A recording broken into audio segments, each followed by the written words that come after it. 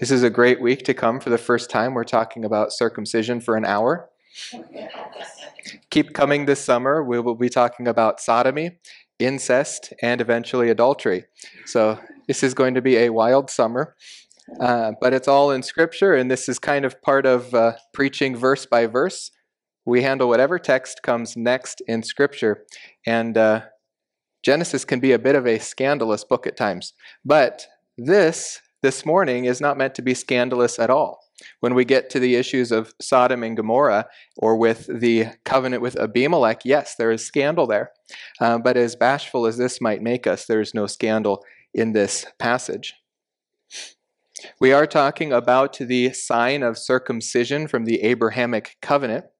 And rather than doing what I think is most often done and jumping to the New Testament to discuss circumcision in distinction with the Old Testament, we're going to try to focus most of our attention on the Old Testament, what this sign of circumcision meant to its original recipients, how it was used for 2,000 years before the New Testament ever came along.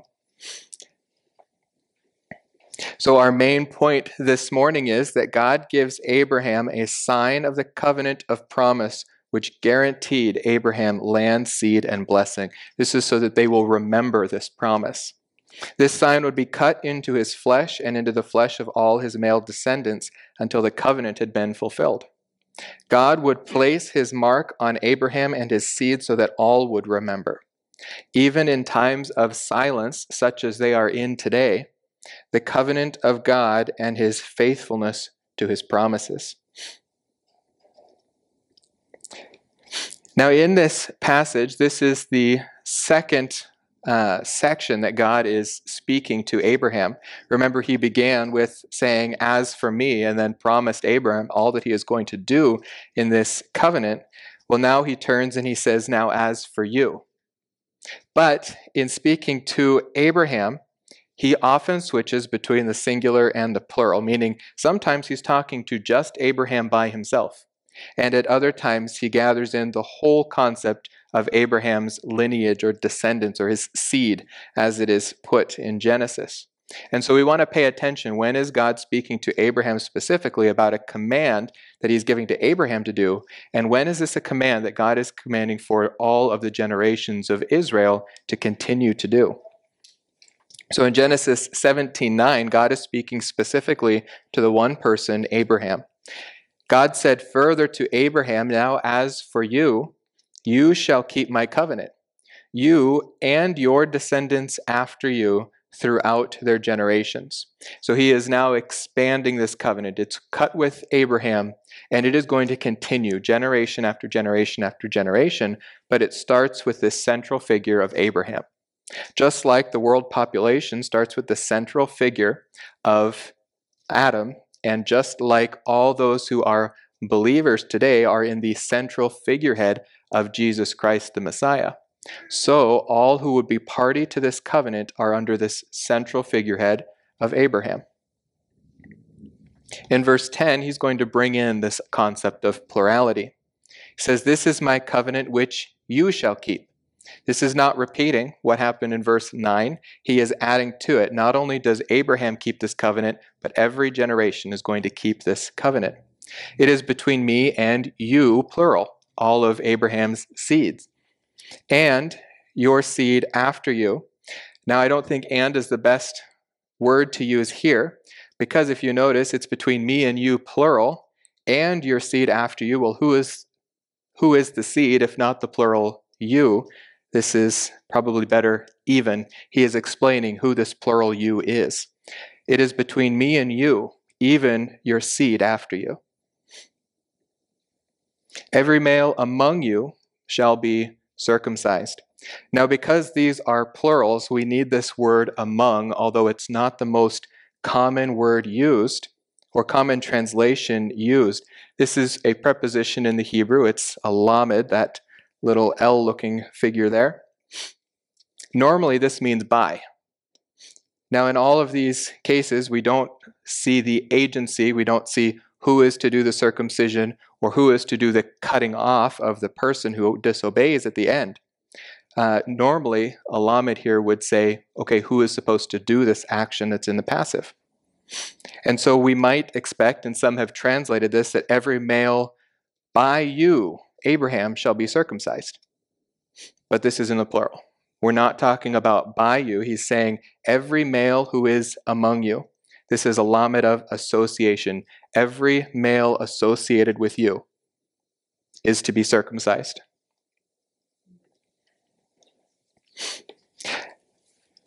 Now, if you're anything like me, this has stood out as random. Why circumcision of all the possible signs? I mean, all of the signs seem a little strange, but I think this is something about signs, is that they do stand out. They're not normal, they're not common. The sign for the Noahic covenant was the rainbow.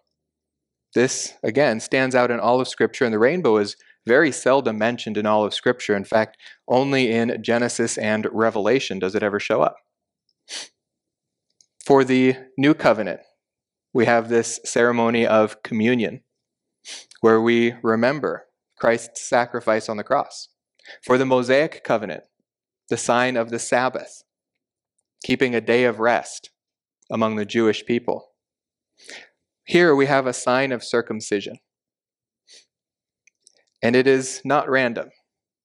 It has a very specific purpose.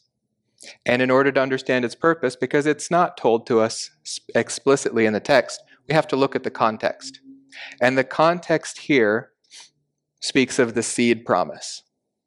We're in the midst of Abraham realizing the seed promise, where God has promised him a descendant.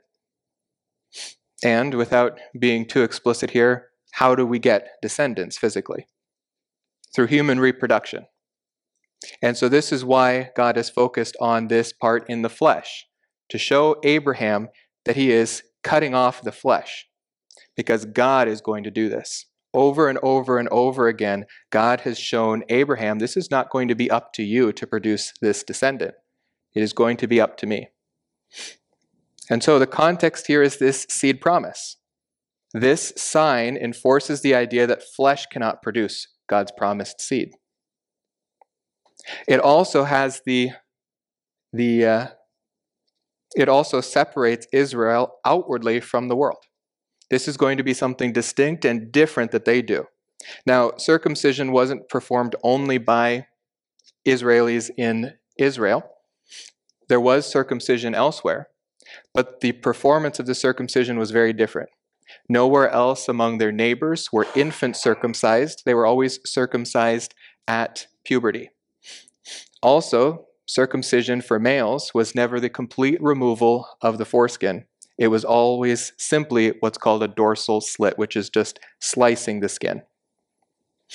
What God is having Israel do here is not only different in its look, but it's different in its timing as well. What is not in the context, and this is most often what people will point to, especially in our modern day of medicine, they like to point out that circumcision may have benefits of cleanliness, especially in protection from disease, especially sexually transmitted diseases. But I would like to really drive home that this is absolutely nowhere in the context. Nowhere does God ever say that this is why the Jews would perform circumcision. Now, circumcision will continue throughout Israel's history, including as they are about to enter into the land of Canaan after the Exodus. And in that land, they're told not to fall into the sexual practices of these Canaanite tribes. But let me point out one of the dangers in saying, well, God is giving them circumcision here to protect them from sexually transmitted diseases later when they enter into Canaan. God doesn't want them engaging in those sexually or in those sexual acts. So why would he protect their flesh, their bodies, while they are performing those things? If they are going to do those things, they're going to die along with the Canaanites for doing them. God is not here protecting their flesh so that they can sin more without the consequences of those sins. This is a sign. It is not a medical procedure as a preventative surgery. This is a sign in their flesh, cut to show them God's covenant that he cut with Abraham. So then why circumcision? Of all the possible signs or all the possible things that we could cut or remove, this does show removal. Now, this is an interesting concept, and having spent more time than probably any of you would want listening to linguistics lectures at college, this is very fascinating to me because in sociolinguistics, we were posed this question: how do you show something in absence without words? How do you show the concept of negativity? We were given some examples. There would be a picture, I remember one clearly, where there is a giraffe in the picture and says, okay, how do you say without words there's no giraffe? Well, you can show a picture of an empty field, but how do you know we're speaking of giraffes in the context? So we had one picture where the giraffe was outlined rather than drawn in full outline. How do you show that something is missing? Well, you show it is missing where it should be, where you would expect to see something, it's not there. One example might be, those stickers that you see on the back of cars where it's got a family, a father, a mother, children, sometimes dogs and sometimes cats. Well, you can show absence on that by having one of the parents missing. You would expect to see them there, and their absence would stand out. Well, here, God is showing absence, and he does so by having Abraham and having all of the Jews remove something that is expected to be there. But now notice this: how do you show something secret and inward in the flesh?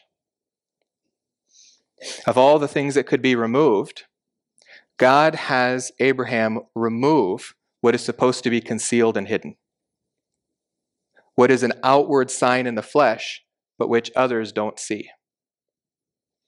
In fact, this even goes back to the Adamic covenant where God tells them to clothe their nakedness, where he covers them with loincloths. Not only is this a sign in their flesh, but it's covered by the promise of atonement. Also, this is exactly the organ through which Jewishness is naturally transmitted. How do you get more Jews? How do you get more Hebrews? Through human reproduction. And so every time this occurs, this reproduction occurs, they are reminded of their covenant. This may even have implications on the virgin birth, where God is having the male circumcise his own organ. And eventually it is going to be through the seed of the woman that the Messiah will be born. God does not even need the male in this case to produce the coming Messiah.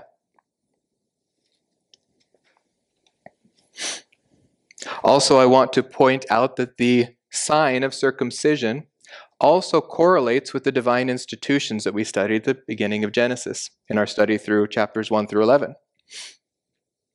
Here we have man given a command, something that they are supposed to do for this sign. For the rainbow, there is no doing. There is not something that man is supposed to do in order for the sign to be reproduced. But here, God is telling them to labor in order to produce this sign.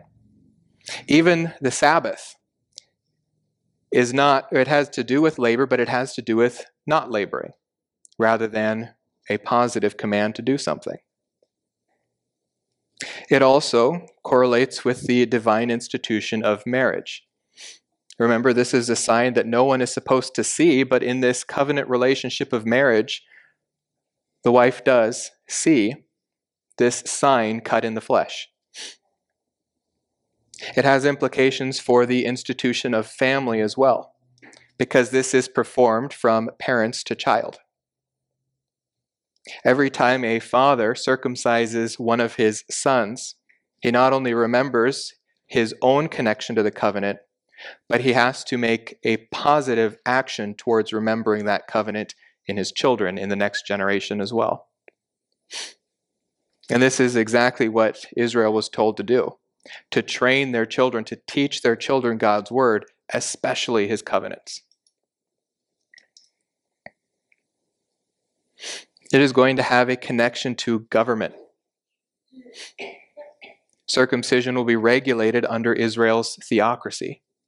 Israel is at this time in the text not a theocracy, but it is moving towards becoming a nation. God is carving out a people for his own purposes, for this purpose of instituting a kingdom over creation. And this is going to be part of their law. It has implications for nationalism as well. This is going to function like a border for Israel. They will remain distinct even in the outward appearance of their flesh from the rest of the world. God is carving out this people to maintain their uniqueness, and through them will come the seed, the Messiah. And so in Genesis 17:9, God says, "Now as for you, you shall keep my covenant, you and your descendants after you through their generations." Now this is the English translation, and it is a perfectly good translation, but sometimes when we use a word that is more understandable to us, we lose the train that is carried throughout all of Genesis, because this word descendants is seed. This is this, or it shall be between you and your seed after you.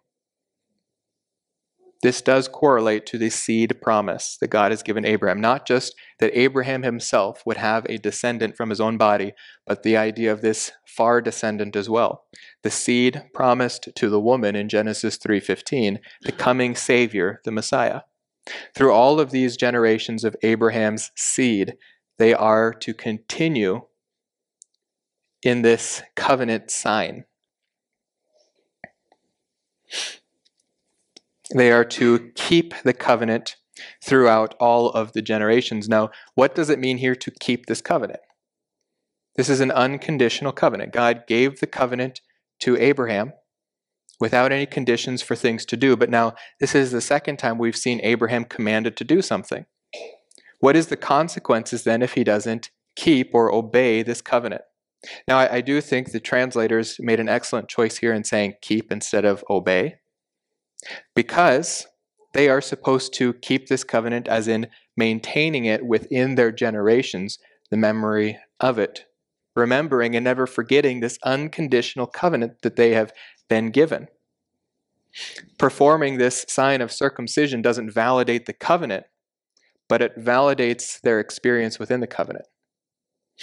This will belong to Israel for every generation, whether or not generations fail or succeed. In fact, we see that in the generation of the Exodus, the second generation, who were not circumcised by their parents. What happened? Joshua had them all circumcised before they entered into the land, so that they would be obedient to this covenant despite the fact that their parents were not. Failure to keep this covenant throughout these generations does not exclude the later generations from entering into the experience of these covenants, but it will be punished if they fail to keep this covenant.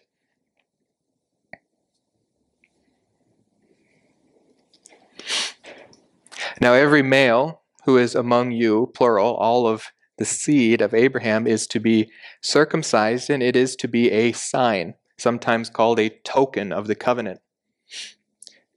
Now, not all of the covenants have signs that go along with them.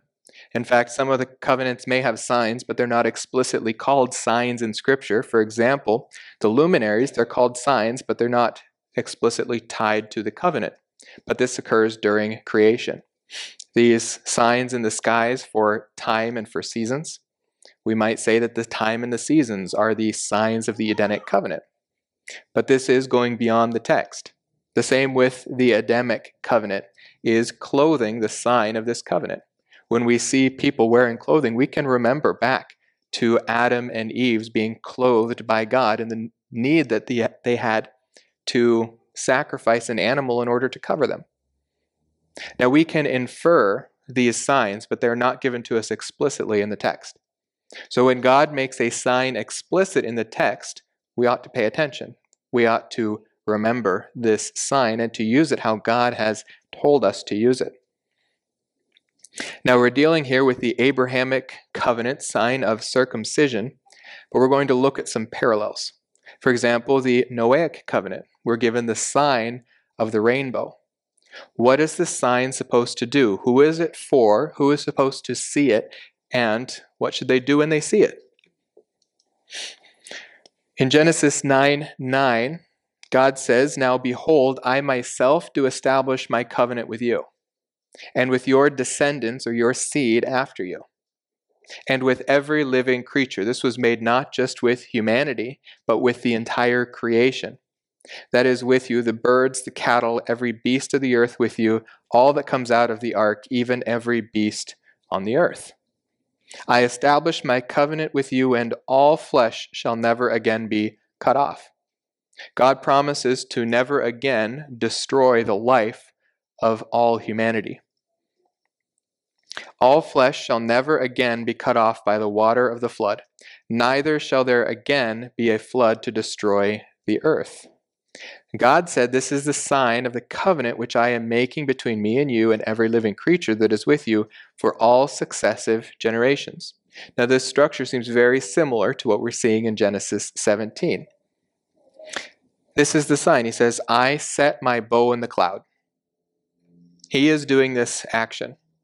"And it shall be for a sign of a covenant between me and the earth, and it shall come about when I bring a cloud over the earth," God is performing the sign, "that the bow will be seen in the cloud, and I will remember my covenant." It is to remind God of his covenant. Now, we often think of the rainbow, and if we think about it in the proper context of Genesis, we're tempted to think this is a sign given to us to remind us that God is not going to destroy the earth. But this actually isn't the sign we were given to remember that God is not going to destroy the earth. We can see it in parallel to God's purpose for it, which is to remind him. And when we see the sign that reminds him, we're also reminded. But we should look back to Genesis 8:22 to see God's sign for us that he is not going to destroy the earth. As long as we see seasons continuing, hot and cold, harvest and planting, as long as we see the sun rising, the moon setting, we are to remember that God's promise is that he will not destroy this creation until he has fulfilled its purpose. Now, I think this is important because these are signs we see every single day, every single week, every month, every year we see these. We don't see a rainbow as often. But God, being everywhere, does see a rainbow far more often than we do. The rainbow is a covenant reminder for God to remember that he is not going to destroy the earth. It says, "When the bow is in the cloud, then I will look upon it to remember the everlasting covenant between God and every living creature of all flesh that is on the earth." And God said to Noah, "This is the sign of the covenant which I have established between me and all flesh that is on the earth." God will perform the sign, and it is for God to remember. How about the Mosaic covenant? For the Mosaic covenant, the sign is the Sabbath, keeping the Sabbath. We see this in Exodus 31, where they're given the command to keep the Sabbath.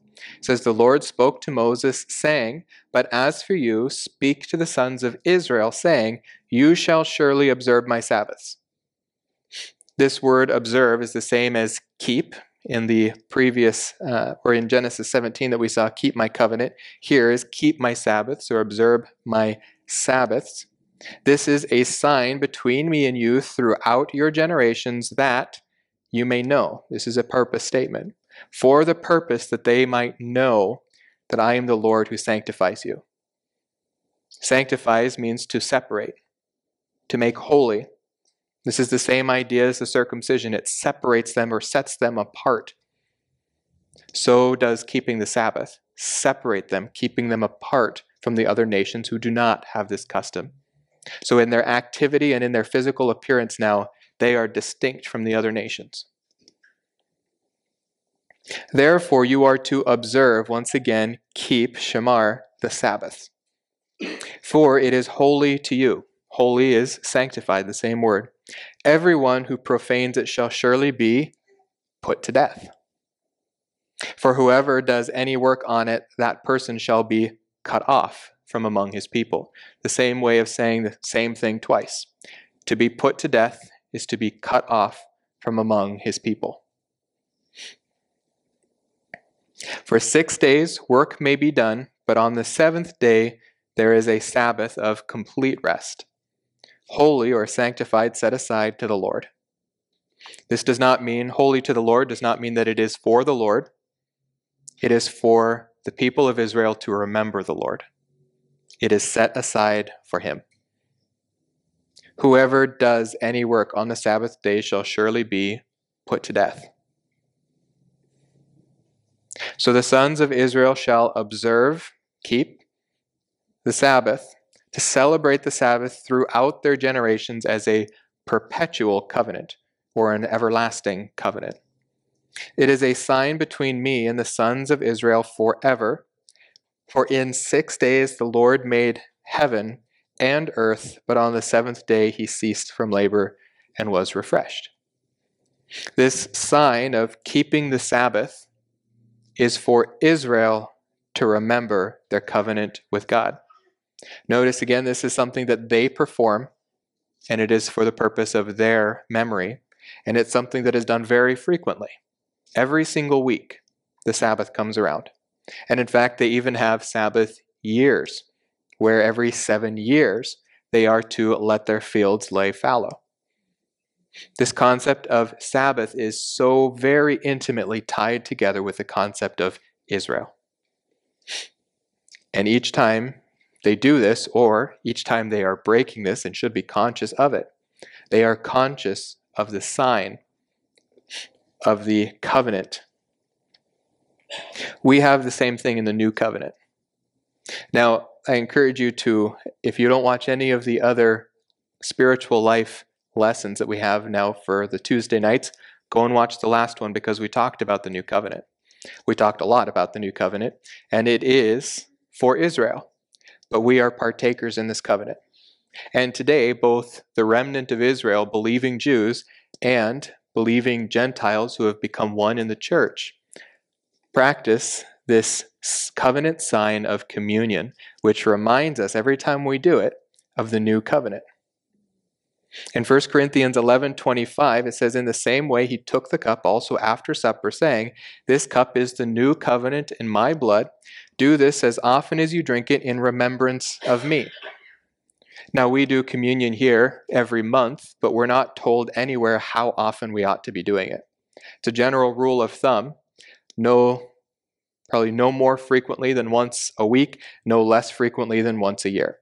That's kind of what the church has decided here. But there's no set number of times we ought to be doing this, but we ought to do it in remembrance of Christ's sacrifice on the cross. "For as often as you eat this bread and drink the cup, you proclaim the Lord's death until he comes."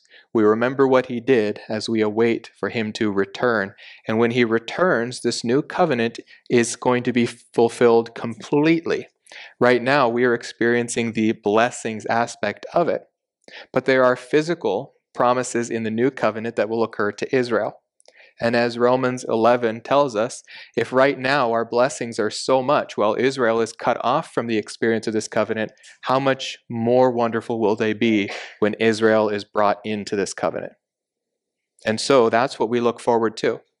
We look forward to Christ's return because it's at that time that all of Israel will be saved. And it's at that time where the new covenant we get to experience fully, where not only our spiritual life will be changed, but our physical life as well. So the sign of the new covenant communion is for us to remember what God is doing in his covenant program, the salvation that he died to provide to us. But this Abrahamic covenant, this sign of circumcision, we're nowhere told in the text who it is for and what the purpose of it is. But we can see through the other covenants and how God uses signs, that the person performing the sign, it is for their benefit. Some have proposed that Abraham and his descendants are supposed to do this to remind God of his covenant. That every time a Jewish couple copulates, God is supposed to look at it and remember, oh yeah, I'm supposed to give them descendants. This would be inconsistent with the rest of the signs that God gives for covenants. Israel is to do this so that Israel will remember God's covenant with them and God's faithfulness and God's promise. This is why he says, keep my covenant, maintain this covenant in every single generation. so that no generation forgets what God promised to Abraham and what God promised to all of the descendants of Abraham.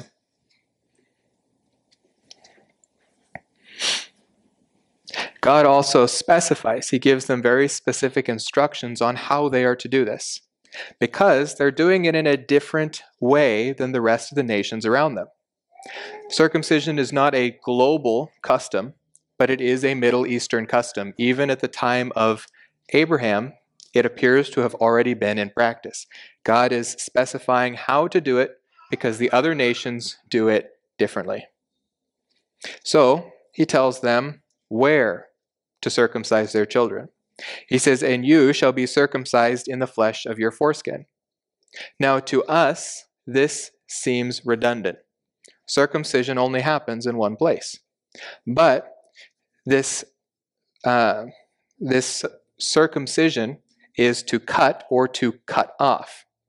Where everyone else is simply slitting, here they are told that entire piece of flesh, cut it off. All of it without exception. This indicates full removal of that portion of skin. Now here in Jeremiah 9:25, we see that other nations were performing circumcisions. Now the problem here is, this only goes back to about 600 BC, 700 BC maybe, and the custom was already well ingrained, but we're asking you to go all the way back to Abraham, 2000 BC. Whether or not these customs were performed in all of these nations, especially since some of these nations don't even exist yet, is in question. We don't know if all the nations were, but we can be fairly certain that Egypt was performing circumcisions. But Jeremiah 9:25 says, "Behold, the days are coming, declares the Lord, that I will punish all who are circumcised." So here's the context. Everyone who's circumcised and yet uncircumcised. Down at the bottom of this verse, we can see what uncircumcised means. All the house of Israel are uncircumcised of heart. This is different than circumcision in the flesh. So they are circumcised in their flesh, but not in their heart. They are circumcised and yet uncircumcised. But all of these nations are brought into this pattern. They are all circumcised in the flesh, but not in the heart. Egypt and Judah, and Edom, and the sons of Ammon, and Moab, and all those inhabiting the desert. This probably here means the Midianites at least, who clip the hair on their temples, for all the nations are uncircumcised, and all the house of Israel are uncircumcised of heart. Here in a little further back, going back to about 1446 BC, we see that Moses' wife Zipporah is familiar with this custom as well. Now, once again, there's a caveat here. It's possible that Zipporah was instructed in this covenant by Moses, we're not told. But it is also possible here that she is already accustomed to this sign of circumcision, or this custom of circumcision. In Exodus 4:24 it says, "Now it came about at the lodging place on the way that the Lord met him," that is Moses, "and sought to put him to death. And Zipporah, who is a Midianite, took a flint and cut off her son's foreskin and threw it at Moses' feet. And she said, 'You are indeed a bridegroom of blood to me.'" The Midianites were those who were inhabiting the desert, who practiced clipping the hair on their temples. Now, Zipporah performed circumcision in a different way than the other nations were doing so. The other nations either would tear, would scrape away with their fingernail, or would burn off the foreskin. Yeah, it's horrible. But Zipporah takes a flint, a stone that's been chipped away from other stone. You really cannot get more sterile than this, because this stone has been covered by other stone until the moment it's chipped away. This is a very sterile way to perform a circumcision. It is going to be a very clean cut, whereas the tearing and scraping makes an awful scab that doesn't heal well. The burning obviously makes a terrible scab. In fact, this burning was reintroduced during the Holocaust as well, so that Jews wouldn't be easily identified as Jews. They would still be able to circumcise themselves, but the scab would appear as an uncircumcised foreskin. And so they were able to sometimes be faithful to their covenant under Abraham while still evading this obvious marker of Jewishness in the Jewish or in the German world. The problem is, this is a very dangerous way of performing a circumcision that leads to lots of infection. It's not the most dangerous way that the Jews tried to exercise this, though. They noticed that a lot of the babies were getting diseased from, especially the Jews began to tear away with fingernails. That was one of the ways that they did this, and they would get infected. So they would try to sterilize it with wine. They would try to suck out the blood so that they wouldn't get infected, but then they would get mouth germs that would infect the wounds anyways. So really, I think the point in all of that is God knows how best to do the things he's commanding us to do. Every modification or improvement we try to make on this process only makes it worse. In our modern day, we do the same thing. We just veil it in science. Rather than circumcising on the 8th day, which is a fantastic day to do it, as we'll see in a second, we do it on the 1st day, when the baby has no vitamin K in its body, or next to no vitamin K, no clotting factors. So the babies will bleed and bleed and bleed. And so we have to inject them with vitamin K. We're playing God. God knows how he made the body. God did it for a purpose, and he said circumcise on the 8th day. It is the best day to circumcise.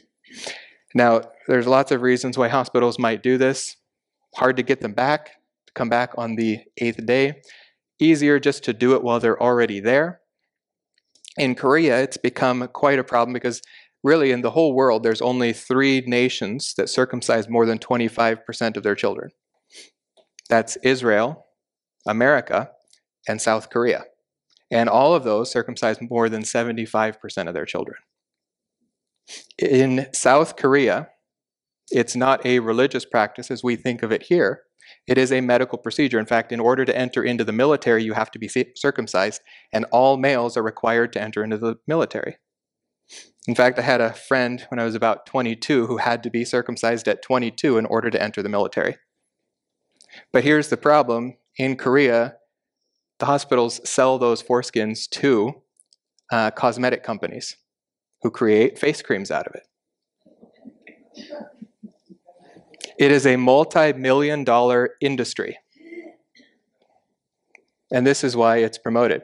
And so to make sure that you get that foreskin so they don't go home and not circumcise their children, they make you do it on the 1st day. And in order to do it on the 1st day without increasing the risk of death, they have to inject your kid with fake vitamins. Why don't we just do it God's way? Through all of history, we've tried to not do it God's way. Let's just do it God's way. Now, that's not here supposed to be a promotion of Gentile circumcision. We'll get to that in a minute too. Only the Jews here are commanded to be circumcised. But notice as well, when Joshua circumcises all the males before they enter into the land of Canaan, how does he do it? With a flint knife, a sharp blade that is sterile. At that time, the Lord said to Joshua, make for yourself flint knives and circumcise again the sons of Israel the 2nd time. Okay, so who is supposed to be circumcised? The other nations around are performing both male and female circumcision. God says, every male. Every male among you who is 8 days old shall be circumcised. This is different than the rest of the generation or the rest of the nations. It will set them apart. They're to be circumcised on the 8th day. Now, as I mentioned already, children are born with low vitamin K levels or prothrombin, and it goes even lower between days 2 and 7. It's not until day 8 where the body not only hits 100% of its vitamin K, but goes up to between 110 and 120%. Clotting is best on day 8. Very unlikely that these children will bleed out. In fact, even without this, it's pretty unlikely that they'll bleed out. Very low numbers, in like 20,000 children, they get somewhere like 7 to 10 who will bleed significantly. That doesn't even mean death.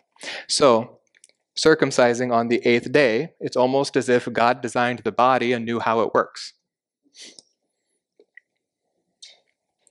Some who don't believe Scripture, don't believe God as the creator, but still recognize this as a Jewish custom, have theorized that the Israelis attempted to perform thousands and thousands and thousands of circumcisions, observing every day and hour that they did it to find out what the best time was.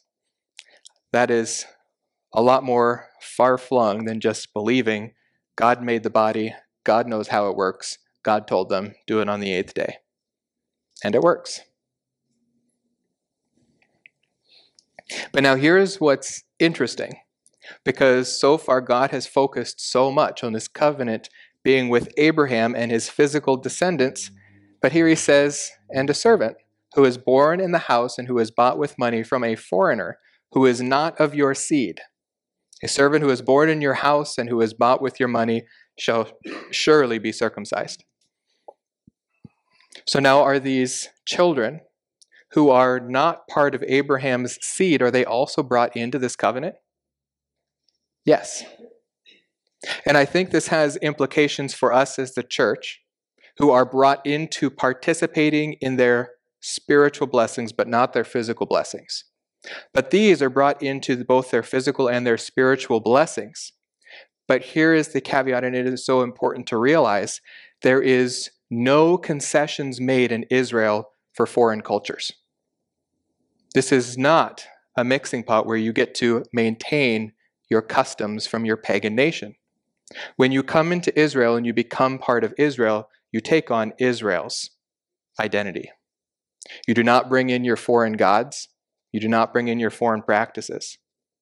They are to become part of Israel. And so, those who are born in their houses, these generations that come through these slaves that are purchased from foreigners, they become assimilated into the nation of Israel. After a few generations, they won't be distinct anymore. They will have married in, they will have not maintained their own isolation like Israel did in Egypt. They will become part of the nation of Israel. Well, now we come to the last verse here, or the last part here. What is the significance of this? Through all these generations, we've talked about this quite a bit already. We have a result statement, thus, shall my covenant be in your flesh for an everlasting covenant. The purpose of this is that this covenant, which is invisible, have a visible appearance. You can't see this promise, especially in generations and times where this promise does not appear to be fulfilled. Because God is going to fulfill it in the long run, and in the short run, fulfillment or experience of that covenant is going to depend on obedience. Because God will regulate the blessings and the cursings of this, or the blessings of this covenant, through the blessings and cursings of the Mosaic Law. And so if Israel is unfaithful and doesn't feel the experiences of these covenants, or this covenant, that does not mean that God is unfaithful. And they can remember that because it's even cut into their flesh, that God is going to be faithful to them even when they are unfaithful. This is an everlasting covenant. So once again, we have this term olam, which connects it with the context of the time. So as long as the world remains, this covenant with Israel will remain, and as long as the seed of Israel remains, this covenant will remain with them. And now as long as this covenant remains, and the seed remains, and the earth remains, they're to continue to do this. They are to continue as long as this covenant is unfulfilled, to carve this covenant into their flesh, to remember the covenant. Now, in the Mosaic Law, they are also told to circumcise their children. This is not an additional law, but this is in effect telling them, as part of the Mosaic Law, to remember the Abrahamic Law. The Abrahamic Law regulates their experience of the Mosaic Law regulates their experience of the Abrahamic Law's promises. And so, In order to experience those blessings, they're to be faithful to the law of Moses, and so they have to be faithful to the sign of the Abrahamic covenant. But the Mosaic law has been fulfilled. The Abrahamic law has not. In both covenants, they are told to circumcise. And so every Jewish child circumcised today is not circumcised under the Mosaic law, but under the Abrahamic law. And they are to continue to do that today. This is still a covenant command for them. It is not a covenant command for you. Now, this is not an injunction against this, but if you are a Gentile and you choose to circumcise your children, know that you are not doing this in obedience to the Abrahamic covenant. You can't, because it's not for you. In fact, in Galatians, this is the one time we're jumping into the New Testament here. In Galatians chapter 2, verse 3, Paul says that he did not circumcise Titus because he was a Greek. He says, but not even Titus, who was with me, being a Greek, was compelled to be circumcised. Now notice, this is compelled. He could have chosen to be, but he wasn't forced to be. He wasn't told to be. He wasn't pressured to be, because he's not under the Abrahamic covenant. This is a covenant of physical blessings and spiritual blessings that will be fulfilled to and through Israel. Titus benefits from these blessings, but he is not the seed who is told to keep this covenant sign in his flesh. However, in Acts 16, we see that Paul even recommends to Timothy that he be circumcised.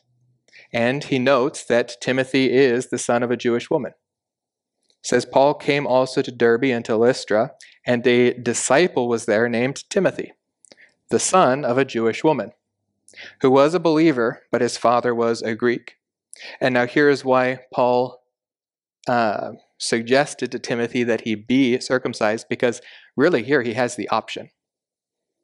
His mother is the Jew, his father is a Greek. He could really go either way here. He could claim his Jewish heritage under his mother, but he's not necessarily under the injunction of the Abrahamic covenant to be circumcised, because his father is a Gentile. He says, but his father was a Greek, and he was well spoken of by the brethren who were in Lystra and Iconium. But Paul wanted this man to go with him, and he took him and circumcised him because of the Jews who were in those parts. Timothy would be better able to minister and to preach to these Jews if they accepted him as one of their own. And if he stood apart in the flesh, they would have a hard time accepting him in the spirit, especially as they are trying to bring them into faith in their Jewish Messiah. Christianity, the church, is a Jewish institution which Gentiles have been adopted into. When we are preaching, especially preaching or teaching Jews, we ought to remind them of the Jewishness of this faith. It is their Messiah whom we have received. And there is nothing more Jewish than accepting the Messiah that God has promised them for millennium. But we ought to know that not being under this Abrahamic covenant, not being required to circumcise our children as Gentiles, this does not put us in any different footing than the Jews in the blessings of this covenant. Paul says in Ephesians 2:11, therefore remember that you formerly, the Gentiles in the flesh, who were called the uncircumcision by the so-called circumcision which is performed in the flesh by human hands. Notice, first of all, he's telling us to remember that prior to where we are now, we were Gentiles in the flesh. We were not part of these blessings. We were cut off. We were separated from them. Something has brought us in. It wasn't the performance of circumcision in our flesh. This wasn't even done. This did not bring us into receiving these blessings and experiencing the new covenant blessings. He says, remember that you were at that time separated from Christ. A better translation of this, rather than the Greek Christ, should be Messiah. We were separated from Messiah. Israel always had the promise of this coming Messiah. We as Gentiles did not. We were excluded from the commonwealth of Israel, excluded from this nation. Now notice it doesn't say the ethnic Israel as it could, but the commonwealth. Why? Because slaves were also brought in under this covenant if they became part of Israel. But we as Gentiles, maintaining that distinct identity and not proselytizing to become Jews, were excluded from that commonwealth of Israel. And we were strangers to the covenant of promise. It might even be better stated here, we were estranged from this covenant of promise. This is the Abrahamic covenant. We were estranged from it. We had no hope. This is why Israel has this covenant, to give them hope because of God's past faithfulness and promise of future faithfulness. And we were without God in the world. Where God was present with them, he was not present with us. He was not present with the Gentiles in the same way as he was with Israel. Paul says, but now, in Christ Jesus, this is how we have become no longer separated from. It is in Christ Jesus. You who formerly were far off have been brought near by the blood of Christ. Not by our own blood, not through circumcising ourselves or our children. This did not bring us into these covenants. This did not make us partakers in the blessings. For he himself is our peace, who made both groups into one and broke down the barrier of the dividing wall. God, through Jesus Christ, has made both the believing Jews and the believing Gentiles one group in this age, and that is the church. We have both come into the body of the Messiah, and both have been made one new man in him. And he did this by breaking down the barrier of the dividing wall. What is the barrier of the dividing wall? It's not even circumcision. This is something in the flesh. He did this by abolishing in his flesh the enmity, which is the law of commandments contained in ordinances. He abolished the enmity. He did not abolish the Mosaic law. He fulfilled the Mosaic law. Thereby he abolished what stood as a distinction between Israel and the Gentiles when the Gentiles came to believe. The Mosaic law was fulfilled, therefore the separation between Jews and Gentiles does not exist in the church. So that in himself he might make the two into one new man, thus establishing peace, and might reconcile them both in one body to God through the cross, by it having put to death the enmity. Remember, Israel is being circumcised here, and part of the result of that is that they are separated, distinguished in the flesh from their neighbors. God is isolating them so that he can do his work with them. And in the church, this isolation is not necessary.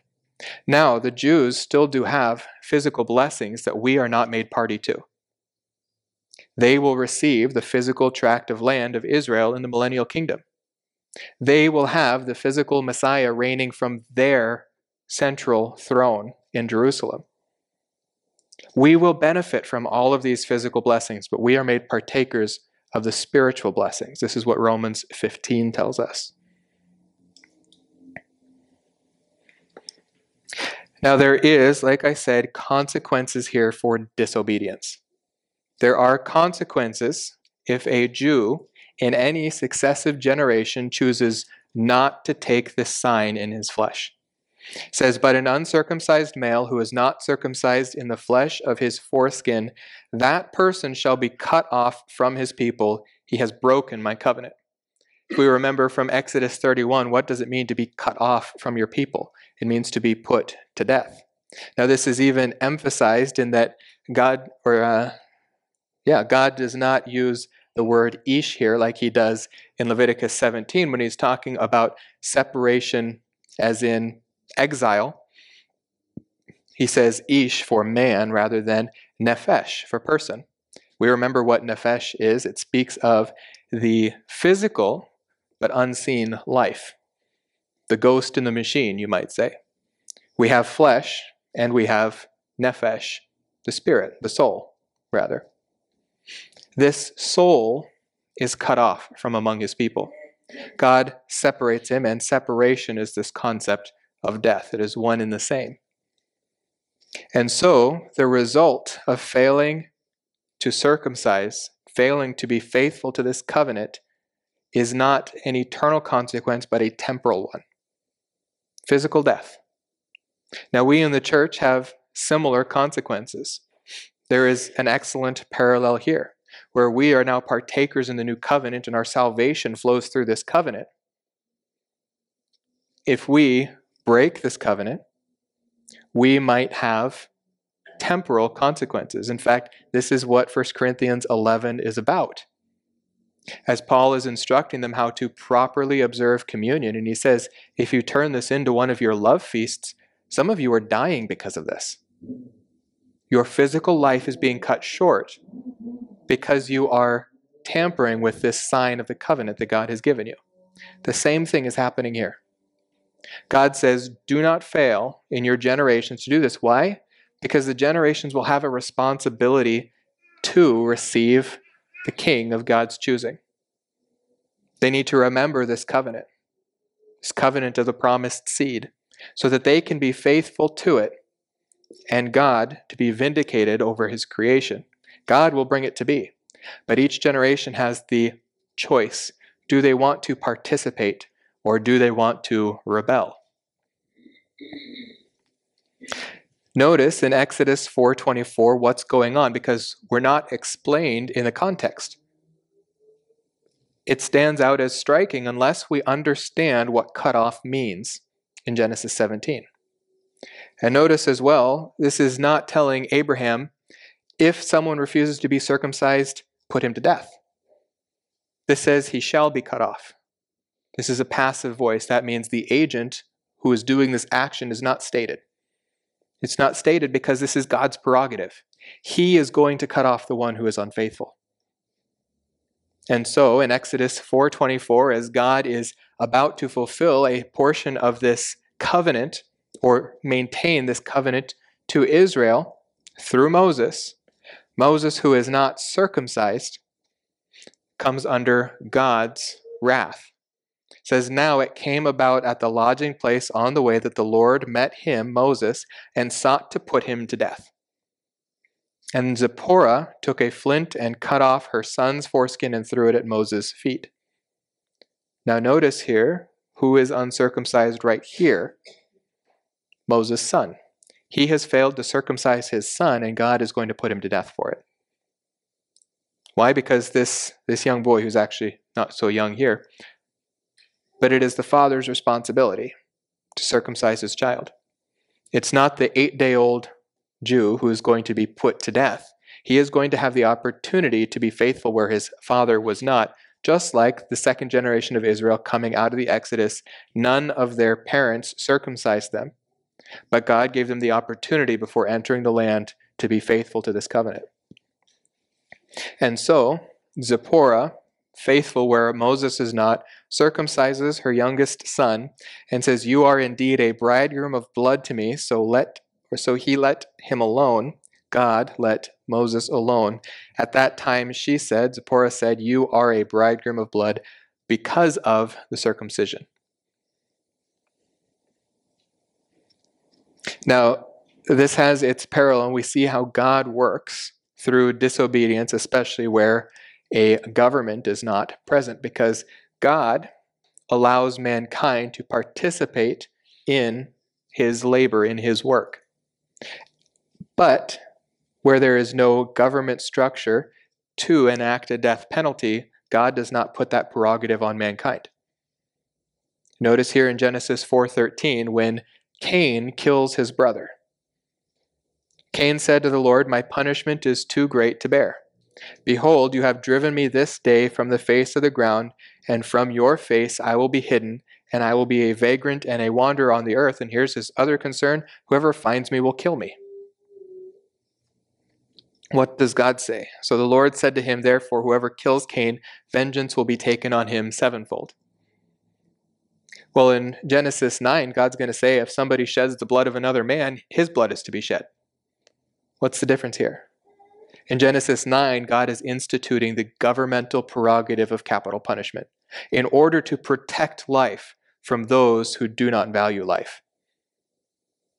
But here, there is no man who has the right to take Cain's life from him, even though Cain has taken the life from another man. God is going to install that through the divine institution of government, but he has not yet. So the Lord appointed a sign for Cain so that no one finding him would slay him. Here's another sign. We're not told what it is. Dangerous claims have been made in the past that have led to racism, where it should not have been. Some people have said that black skin is the sign of Cain. Well, Cain's line was wiped out in the flood. Cain's line does not exist today. So here in Genesis 9:35, we have a development of this requirement of execution. It says, every moving thing that is alive shall be food for you. I will give all to you as I give the green plant. Only you shall not eat flesh with its life. That is its blood. Surely I will require your lifeblood. From every beast I will require it. And from every man's brother, I will require the life of man. Now here, for eating blood, God says he will require man's life. But he develops a bit here in 6. He says, whoever sheds man's blood, by man his blood shall be shed. God is instituting the prerogative on human government to execute those who murder. To protect life, you end the life of that one who is ending others' lives. The world's wisdom, as James 3 might argue, says this is backwards, that we ought to let this man live, even though he might go and kill others. They say that God's wisdom is backwards. Well, this is the very idea of human wisdom versus divine wisdom. God's wisdom doesn't always make sense to us. Actually, the more you think about that, it does make a lot of sense. But in Exodus 19:5 through 6, what do we see? Yeah, it makes a lot of sense. Exodus 19:5.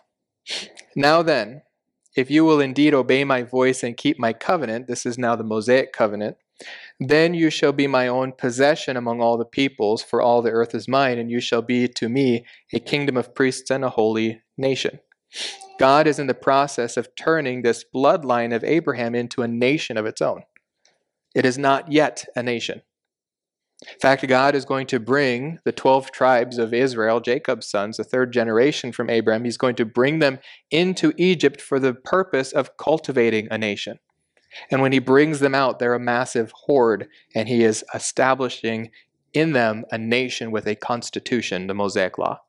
And the Mosaic Law will give them the responsibility of executing for certain criminal offenses. But Abraham is not here told to effect the execution of the one who breaks this sign.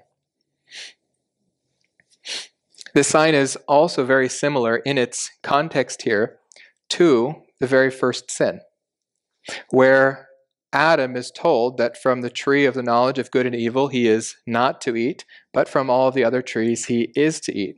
He's given a singular command, he is to do this, and the consequence of failure is death, spiritual death, where he is separated from God, cut off from God, the result of which is physical death. Well, Abraham is now being given, in every generation through his seeds, the opportunity that they be obedient to God and live, or to disobey God and die. The difference here is every generation gets this new chance. This is magnified in an incredible way in the Gospels, where the gospel generation of Israel failed to keep God's covenant. That's why when Jesus comes and when John comes, they're telling Israel to repent, repent, repent. What are they repenting of? They are changing their mind about the errors that they had added to God's word, which caused them to miss their Messiah when he came. Jesus begins to call this generation a wicked and evil, a backward generation. But what does he promise? He says to another generation, they will be faithful. In Deuteronomy 30, we see this prophesied, and this is why this is a sign throughout the generations, because a generation is coming who will be faithful. It says, so it shall be when all of these things have come upon you, the blessings and the cursings of the Mosaic law, which I have set before you, and you call them to mind in all the nations where the Lord your God has banished you, and you return to the Lord your God and obey him with all your heart and soul, according to all that I commanded you today, you and your sons.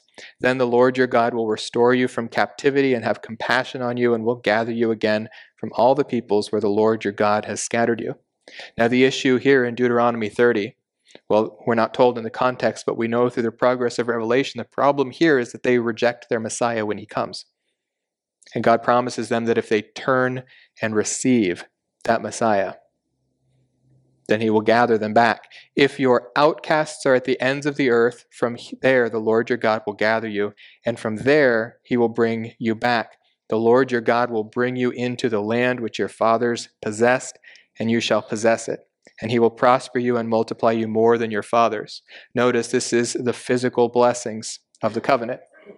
When they become faithful to them, God will deliver on this covenant. God will not forget this covenant, and it will be passed from generation to generation until the generation to whom the kingdom is offered is faithful to receive it. Moreover, the Lord your God will circumcise your heart. Now, this we'll probably get into a little bit more next week, but circumcision is a physical sign of a spiritual reality, or at least it should be. Being separated physically from the world, remember, is not the whole concept, but being separated spiritually as well. In fact, in Genesis 13, when we saw Abraham's separation from Lot, we noted that his separation was first spiritual and second physical. This physical separation that Israel is to enact is supposed to be a secondary result from their primary result of spiritual separation from the world. But that is where they failed. They continued to do the outward exercise of circumcision in the flesh, but they were not circumcised or cut off from the world and brought to God. They were not sanctified to God. And so God is going to do that. This is his delivery of the new covenant to Israel when their heart is circumcised. It says, moreover, the Lord your God will circumcise your heart and the heart of your descendants to love the Lord your God with all your heart and with all your soul, so that you may live. This is why this sign is to be remembered throughout their generations. Throughout their generations. And this is why in Joshua 4-5, we see that Joshua is faithful to remember this. And this second generation, where the first failed in the wilderness, the second generation was faithful.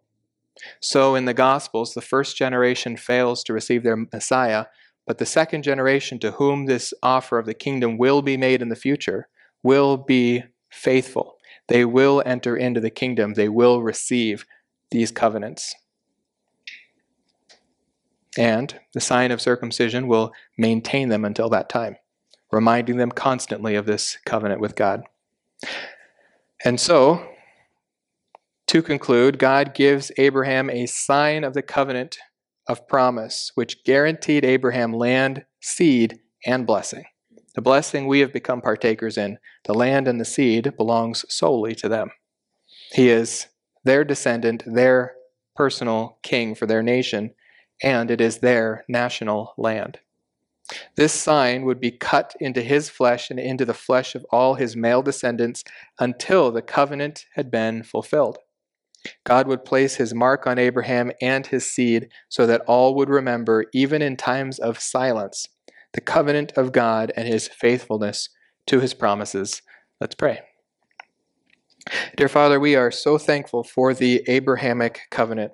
We are thankful for the promise of blessing, and especially the promise of eternal blessing, which required that you would deliver eternal salvation.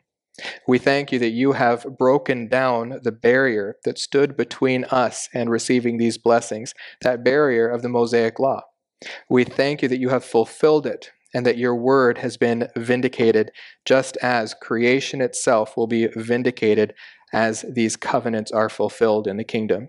We pray that the kingdom would come, that Israel would receive their Messiah, that Jesus would rescue us from wrath, and that the world would be ruled in righteousness and justice. We praise you in the name of your Son, Jesus. Amen.